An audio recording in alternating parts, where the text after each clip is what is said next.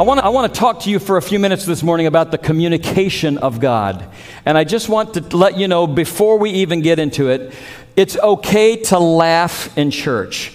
There's going to be some things about Scripture today that are it's just funny. And I hate being in a church where everybody thinks that you have to be so serious. Do you know God had a sense of humor? Just look at us. God has a great sense of humor.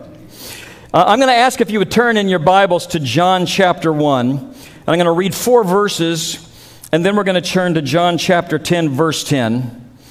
That's going to set the stage for the theme today, which is the communication of God.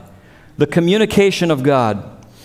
In John 1 through 4, the Scripture says, "In the beginning was the Word, and the Word was with God, and the Word was God. He was with God in the beginning. Through Him all things were made, and without Him nothing was made which has been made. In Him was life, and that life was the light of men." I want to read verse 4 to you again, and I want you to highlight this in your thinking. In Him being Jesus, the Word, in Jesus was life, and that life was the light of men. Now, if you turn to chapter 10 in the same book, you'll notice, for those of you that have red letter edition Bibles, that what we're about to read is in red, which means that this is Jesus speaking. Chapter 1 is largely an introduction, a narrative introduction to the gospel of Jesus. And now Jesus himself, in following up with the thoughts that John has put here as it relates to the issues of life, now he speaks. And in John 10:10 it says this: "The thief comes only to steal and to kill and to destroy.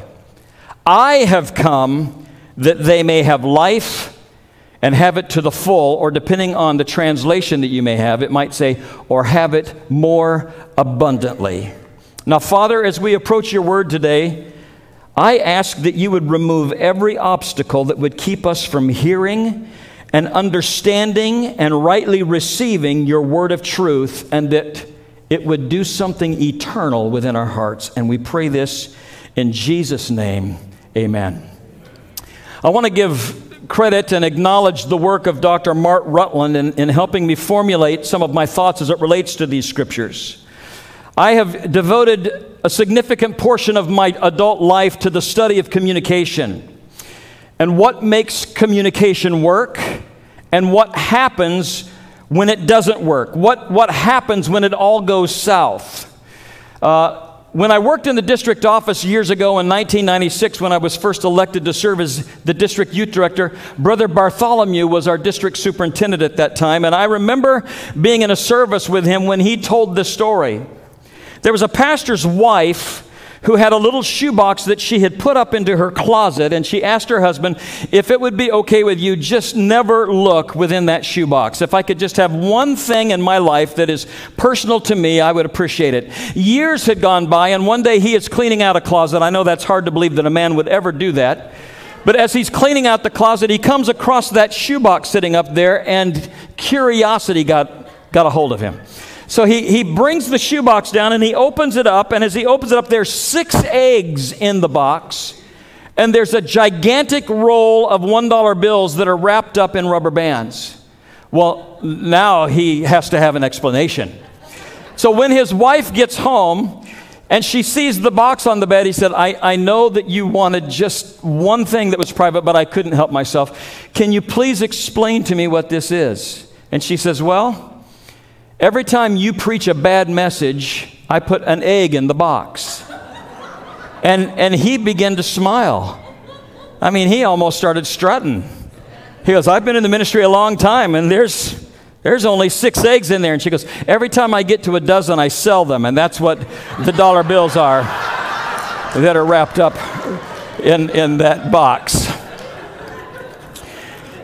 I believe that if we were to boil the topic of communication or the discipline of communication down, what would rise to the top are 4 things. Number 1, the right message to the right party in the right way and at the right time. And if you get any of those four variables wrong, it can all go wrong really fast. And you might think that you are transmitting clearly, but you can tell by the look on people's face that you are standing alone in a room and they're not getting a single thing you are saying. And I don't know how many of you have ever been on your cell phone when you get to the top of the hill here and you make a right, but there's a little place up there where a cell connection is really bad. And I have been on the phone with some of you, and I get there, and as I'm turning there, it gets really spotty, and we are forced to try to capture the context of an entire phone call with 10-second breaks. Or maybe you're hearing every fourth or fifth word, and you're trying to put things together, and you begin to understand that it gets really, really easy to misunderstand everything that is being said. In fact, the issue of communication today is complicated by language, by culture, by words that mean different things to different places. It can even be complicated by generational transition. I was riding in the car the other day with Pastor Jacob and Pastor Pablo, and they were talking about movies, and I didn't understand a word that they were saying. There was a language going on there, and I'm just driving going, I have never felt so old in all of my life as I do right now. In fact, words are changing in the English language so quickly that for those of you that are young, I want to prophesy to you today. If you live long enough to have an average lifespan, I promise you that there are words that you are using today that when you are my age will mean something completely different than the way that you use them now. In fact, I'm looking around this room, and there are several of you that look as mature as me. How many of you remember when the word gay meant happy?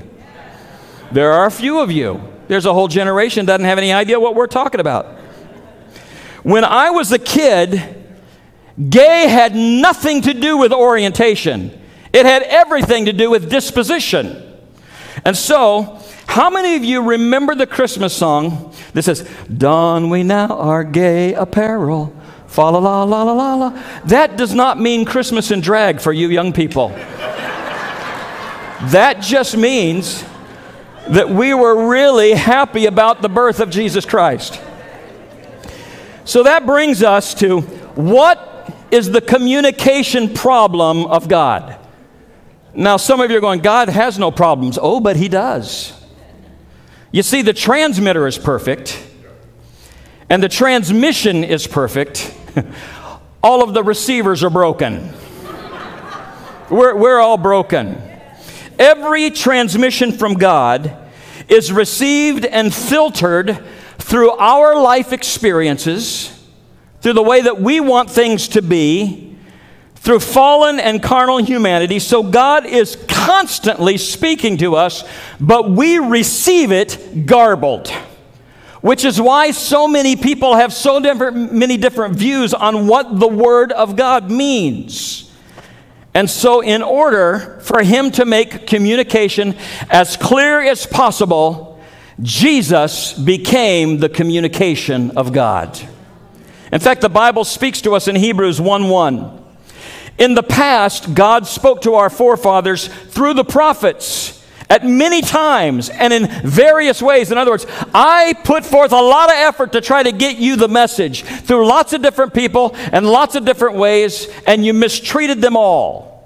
So it goes on to say, but in these last days, He has spoken to us by His Son, whom He appointed heir of all things, and through whom He made the universe. He has in these last days spoken to us by His Son, through the Word. That is the exact theme that John picks up on in the open narrative of the Gospel of John. He says, and the Word, the communication, the pre-existent communication of God became flesh and dwelt among us. Jesus was the historical communication of the pre-existent, co-eternal thought of God. So before there was light, Before there was anything created, God thought inside of himself. And that communication of everything that is created, which is what we just read, everything that was created came from the thought of God, was not made by the fingers of God, it was communicated by God. God said, communicated, let there be light. God spoke from his thoughts through his words everything into existence that exists today. Therefore, the Word of God, Jesus, as we look at this, was pre-creation, pre-existent, co-eternal, the second person of the Trinity. And God said, they've rejected every messenger that I've ever sent. All of the prophets, they can't hear what I'm saying, so I am going to send them the perfect divine communication. And so the Word of God, the thought of God, became flesh. God spoke the Word into the womb of a virgin named Mary. And the Word developed a human body within her and became Jesus of Nazareth. And the baby that was born was the pre-existent, co-eternal, second person of the Trinity, the perfect divine communication. Now, the answer for all of the need of redemption was the coming of Jesus. He had to be a real human being, because it tells us in Hebrews 9:22 that without the shedding of the blood, there is no forgiveness. So Jesus couldn't be an angel. For those of you that are young, he couldn't be an avatar. He couldn't be a hologram to bring the divine, perfect message of redemption, because none of those things or beings bleed. It had to be a real human being in order for him to bleed. So think about this. If Jesus had lived to be 100 years old and had died of old age in a nursing home in Jerusalem, all of us would be going to hell. He had to be a real human being. But there's the problem for us. We are not good with the idea that Jesus was a real human being. In fact, the scripture tells us not only was he real, he looked real. Jesus did not glow in the dark. Jesus did not have a halo wherever he went. In fact, if Jesus had walked into every room levitating 3 feet off the ground, had blue lightning bolts flying out of his fingertips, and had music playing in the background, I don't know, people might have looked at him and said, I'm just guessing here, Messiah. But it didn't happen that way. The problem is that Jesus looked just like everyone else. And the scripture tells us that he wasn't even handsome. It says he was not comely. I mean, you look at Jesus, you're not going to take a second glance thinking, that is a handsome individual. He was just normal and common looking, an ordinary guy. In fact, as we get to it, there really wasn't anything miraculous about the birth of Jesus. His birth was an ordinary, regular birth. And for those of you who are mothers here today, Mary went through all of the pains of childbirth, and it was probably messy and filled with fluid and all the other stuff that comes along with childbirth. There was nothing miraculous about his birth. He was born a real baby. Now, however, his conception was miraculous, but not the birth. But we don't like making Jesus a real baby. We struggle with that. So we try to clean it up, and we tidy it up a little bit, and we try to think that there was something unusual about his babyhood. In fact, for those of you that sing the song like Away in a Manger, I think it has it all wrong, because the words are, the cattle are lowing, the baby awakes, the little Lord Jesus, no crying he makes. What's up with that?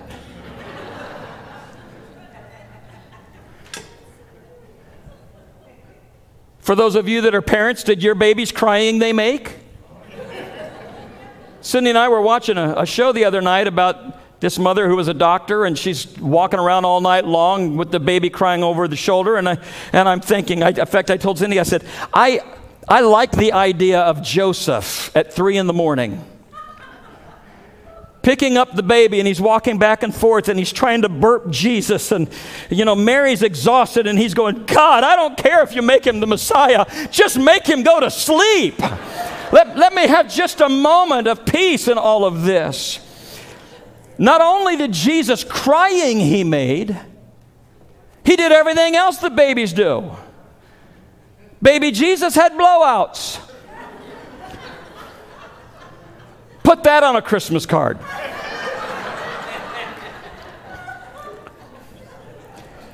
And all of this is theologically really, really important.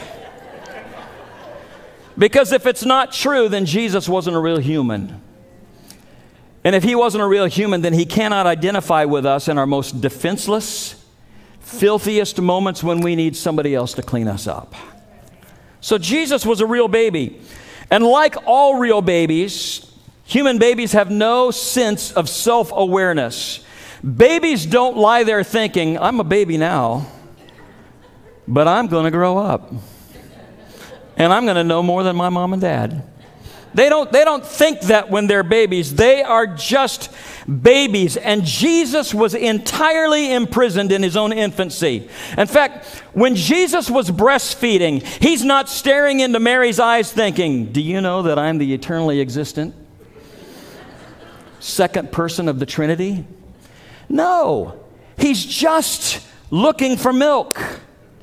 But the Bible tells us that he didn't stay that way. In fact, in Luke chapter 2, verses 52, it says this, and Jesus grew in wisdom and in stature and in favor with God and men. Now, this is a really, really important verse for us. In other words, he grew into self-awareness of himself as a human being. All people at some age begin to recognize some sense of self-awareness. Now, for those of you that are parents of junior high boys, I recognize right now you're a little worried, but it will come. They will grow into self-awareness. And not only that, but as we begin to move into that, we begin to understand the world gets a little bit bigger. However, Jesus was different in this way because not only did he grow in self-awareness as a man, he began to grow in self-awareness as God. This little human being was also becoming aware of himself as the pre-existent, co-eternal second person of the Trinity. He is growing in understanding that he is the divine communication of God, and he is remembering as he gets older his pre-existence with God as he becomes self-aware. Therefore, he begins to think in a new language. He's thinking in the language of God. He's thinking in the divine language of his divinity. Now we look at this and go, what is the language of God? Well, when God said, let us make men in our own image, what language do you think he was speaking? He wasn't talking to angels. He was talking to himself, and we're not made in the image of angels. When he said, let us make man in our image, he was speaking the language of God within God himself, in the enclosed society of the divine Godhead. The Father, through the Word, by the power of the Holy Spirit, to himself, within himself. And what language is he speaking to himself? He's speaking the language of God, and the language of God is God. Here's our problem. We no longer speak God. In fact, we have a hard enough time just communicating with each other. We used to speak God. In fact, the scripture says that when Adam and God walked together in the cool of the evening in the garden, they communicated together. What language do you think they were communicating in? They spoke God, because sin hadn't entered into the world yet. But after the exile from the Garden of Eden, humanity could no longer speak God. In fact, after the Tower of Babel, we could no longer speak to each other. And if statistics are true today, after marriage, communication completely disappears. And so the baby, Jesus, begins to grow, and he begins to think and dream in his native tongue, the language of God. And as he begins to look at that, he begins to take the transcendent cosmic thought and then try to load that into the cardboard boxes of human vocabulary and understanding. And the problem is the boxes are insufficient for the weight of the thought that he has given to us. And so Jesus is using words, and some of you that read the Bible, particularly in the New Testament, you're looking at this and going, sometimes it's so hard to understand. I'm going to tell you why. Because Jesus is speaking at two different levels. He's speaking in the language of humanity, and he is speaking in the language of God, trying to make it so that we can understand. And this shows up almost immediately when he's 12 years old. Jesus is with his parents, and he goes to a feast. Could have been his bar mitzvah. And as he is there, they finish their thing. They begin to head home, and a couple of days out, they recognize that they have left him behind because they thought he was traveling with other members. And they go back to the temple courts, and Joseph and Mary are angry with Jesus. They're going, listen, you worried us. I can't believe that you just let us go and didn't, we're really upset with you. And they said, son, we've been anxiously searching for you. And Jesus, at 12 years old, beginning to think now in his native tongue of God, says this to them. He asked them a question. Don't you know I had to be about my Father's business? Don't you know? In other words, he's saying, Mom and Dad, listen, I know that you know stuff. I know that you know things cognitively. I know that. But don't you know? Don't you know things in a different level? Don't you know this level up here versus this level down here? And the next verse is brilliant because it says they didn't understand what he was saying to them. For those of you with teenagers, you may not understand what they're trying to tell you from time to time. Why not? Why did they not understand him? Because Jesus at 12 years old is using words at two different levels. Jesus said, I had to be about my Father's business. And Joseph is standing there. And he goes, well, Joseph, you're my father, but you're not my father, you're only my father. I have a father. Well, he's not really my father, but he's my father. And he has a business. Okay, Joseph, I know you have a business, but he's got a business. It's not really a business, but my father has a business, and I've got to be about that. And then he looks at them and says, don't you know what I'm talking about? And they knew not what he was saying. And for the rest of his ministry, every time Jesus left a room, everybody was asking two questions. Who was that? And what was he talking about?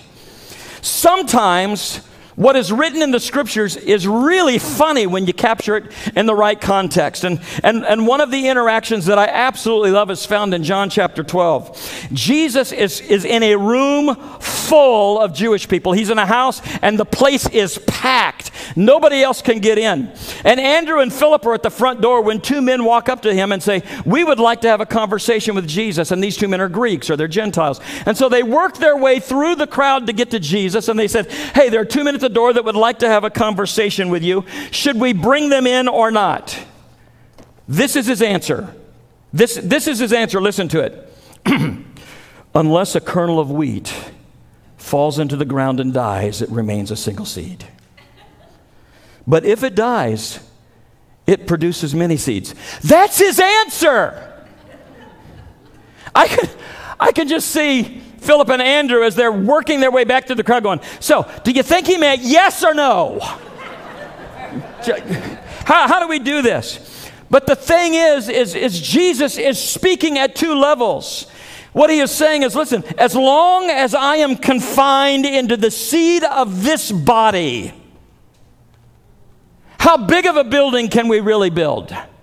But if I die and am planted, when I am resurrected, I will be able to be fruitful enough that everybody who wants to come to me can come through the doorway of my life and resurrection and all be a part of the Commonwealth of Israel. Speaking at two different levels. And this happens over and over again. In fact, we have had 2,000 years to work through this stuff. Can you imagine being there when he said it for the first time? Let me try this one on for you. What do you think you would have done when Jesus stood there and said, let the dead bury the dead?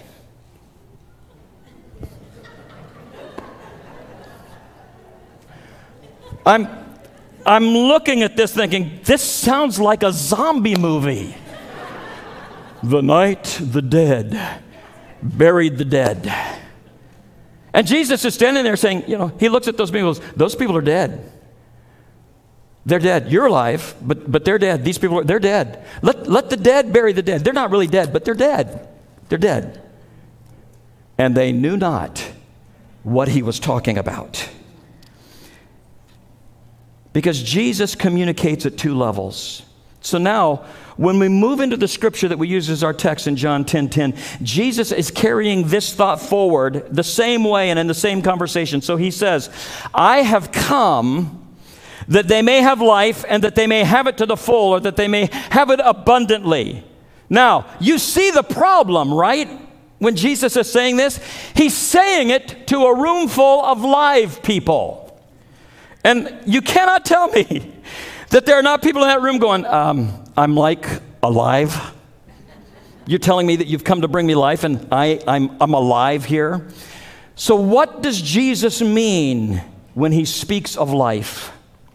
Jesus is actually tapping back into a conversation between God and Adam and Eve that took place in the Garden of Eden in Genesis. God had told them when he put them in the garden, you are free to eat of any tree in the garden that you want except for one. Leave the fruit of the tree of the knowledge of good and evil alone. Don't touch that one. For if you eat of it, you will surely die. And the devil comes along and he begins to trade on this issue of communication. And he says to them, did God really tell you not to touch that or you would die? Yeah. Oh, God's like that. He didn't really mean it. That's just his way of trying to say he wanted to keep that fruit for himself. It's like hiding stuff in your refrigerator so your kids don't see it. He didn't really mean all of that. And the next thing that you know, Eve sees that the fruit looks good, and she reaches up and she takes some and she ate it, and she gave it to her husband and he ate it. And then notice this. After they ate it, here's my question. Did they instantly drop dead after eating that fruit? No. And God comes by later that evening and they begin to hide, and he says, what have you done? And they're going, nothing. And Eve says, well, we ate of the fruit and we didn't die. And Jesus says, oh, trust me, you're dead. No, we're not. We're alive. No, trust me, you're dead. And this whole issue is actually fundamental in the communication between God and humanity. Is what does life mean? He says, I have come that you might have life. People said, well, I am alive. And Jesus said, no, you're existing, but you're existing in a state of death. You are under the rule and dominion of death. You exist, but you are not alive. There's a difference between those two. He says, I am life, and I am come to give you life, and I've come to give you life more abundantly, but you are not alive. The fundamental to the whole understanding of Christianity is this, that Jesus has come to trade our existence for his life, and that would be more abundant. Now, I do believe that we know what life means here. I think we know way more about what life means than we think we do. We know that the life of Christ is about joy and peace and hope and faith and the purity that comes with that. I believe we also know what it means to exist in death. It's all the hurt and the hate and the unforgiveness and the prejudice and the bitterness and the filth and the murder and the sexual immorality and the addiction and the bondage. All of that is death. It's not a different kind of life. It is existing in death. And Jesus said, I've come to address that. So two people can be standing right in front of you. One of them is alive in life abundant, and the other is existing in death because death reigns over their life. And Jesus said, I've come that you might have life. He can translate us from death to life in the snap of a finger. He can change everything. But when he does, on the outside, we look the same. People come to this altar and receive Christ, and when they walk out the door, their countenance doesn't change. I mean, they don't have a halo. They're not glowing. We look the same, but everything has changed on the inside. And the reason that Christianity confuses people all of the time is because we don't understand when he's talking at two different levels. Paul took on that same nature when he said these words. He said, he's talking to living people when he said, I am crucified with Christ. And they're going, no, you're not. Yes, I am. No. You're standing right there in front of me and you're living and you're alive. And he goes, no. It's no longer I that live. And they're going, well, it looks like you. Nope, it's Christ who lives within me. It's no longer me living, but Christ lives within me. And he says, you see, it's because I tapped into the life that Christ gave to me, and he lives within me, and it's changed everything. I no longer live in the realm of death, but in Christ. Which brings us to this place when people look at those of you who attend church and know Christ, and they say, so are you alive or dead? And you're going, it's not that easy. It's more complicated than that. I'm alive because Christ lives within me. This is the fundamental essence of Christianity. There are times when we as pastors can make becoming a Christian and getting saved so complicated that it's a miracle that anybody finds God. Jesus tells us in the scripture that what we need to do is to receive the life which is in him, and that he will come and live within us, and that he in a snap of a finger will remove us from existing in death to life more abundantly. But not only is the word life confusing, so is the word abundant, or full in this case. And the reason it is because you can look at an issue that took place in the Bible where there was a very, very poor woman who puts 2 coins into the offering, and Jesus is standing there with his disciples, and he says to them, that woman is living in the abundance of life. She is rich. And they're thinking, no, she's not. And he goes, oh, yes, she is. She's living in the abundance of my life. And then you can have a billionaire who's on the other side going, I'm living in abundance. I have everything. I've got my life. And Jesus says, no, you're dead. No, I've got money. No, you don't even know that you are naked and you're poor and you're blind. Because of the difference in the way that the words abundance are used. And God says, I want you to have life and life abundant, because not only will I bring you life, but life abundant leads me to bring you to life eternal. And life as merely existence leads you to death. Now, I'm not here to shock anyone this morning, but if you live long enough and Jesus tarries, every person in this room is going to die. You will die a physical death. We can't, particularly when we're young, we have a hard time grasping transitions. You know, we have parents of newborns here, and it's hard for you to believe as you're looking at those cupid little lips and kissing that precious face that 15 years later, those same lips are going to sass you. Not only that, but when that little girl is 15 years old and she's looking at her great-great-grandmother who's about to die, she cannot comprehend the fact that someday she may be in the same place as her grandmother. The transitions of life are so difficult. I've spent 26 years of my ministry working with youth and young adults and active in that age group, and here's what I've come to discover. I love them. But young people think that they're going to live forever. Worse yet, they think they're going to live forever young. And they look at an old dude like me and they say, oh my goodness, what happened to him? Let me tell you something. They can't grasp the thought that I might have ever looked like them. Is there anybody in here that's 13, 14, 15, or 16? Can I see your hand? I see a few hands. Let me tell you something. Preachers around the nation this morning are preaching good news, good news. I'm sick of it. I've got some really bad news for you. I am your future.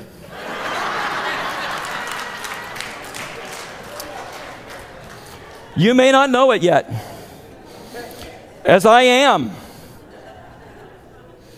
You look at this and you're going, that cannot possibly happen. Oh yes, oh yes. As you are, so once was I. As I am, you soon will be. You live long enough, son, and you're going to look like this. But what happens for all the rest of us is that life begins to educate us. I mean, the blows of life are hard, and they hit hard, and they're heavy, and we go through times and we're going, I don't know how I'm going to survive this. And generally what begins to happen is after a period of time, things that we didn't even know we had starts to hurt. Some of you know exactly what I'm talking about. Stuff that used to work doesn't. This body is going south. And you recognize that we are all headed toward the physical reality that you never thought would happen to you when you were young. You're going to die. Every person is heading there through that threshold of physical death that's going to happen. And if you live life abundant, if Christ's life lives within you, then those blows that bring to you age, though the body chips away and no longer functions the way that we were able to, you will be able to escape that when you pass through that door of death and you go from life abundant into life eternal. And you will receive a glorified body. And all of us old people go, oh yes, oh yes, oh yes. Hallelujah to the Lamb of God. And it won't look like this body. It's going to be different because it has to function in a different place. In fact, 1 John 3:2 says, what we will be has not been made known, but when he appears, we will have a body like him. So we will go and receive a glorified body when we step through from life abundant through the door of death into life eternal. And we won't look like this, and we will celebrate differently because our earthly bodies are not created for eternity. Life abundant through the doorway of death into life eternal. But if you live in death, if you live in the existence of death, then death leads to death and torment. And if we step through the dominion of death, through the same doorway, Christians and non-Christians alike will all step through the same doorway of death. But the moment we do, we go vastly different directions. Death gives way to death. Life abundant gives way to life eternal. Now, I understand that we all have different ideas of what heaven might be like.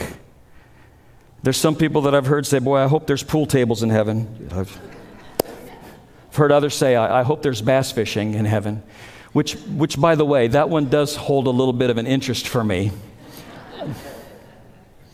But we have this weird idea that somehow we're going to be sitting on a cloud playing a harp for 1,000 years.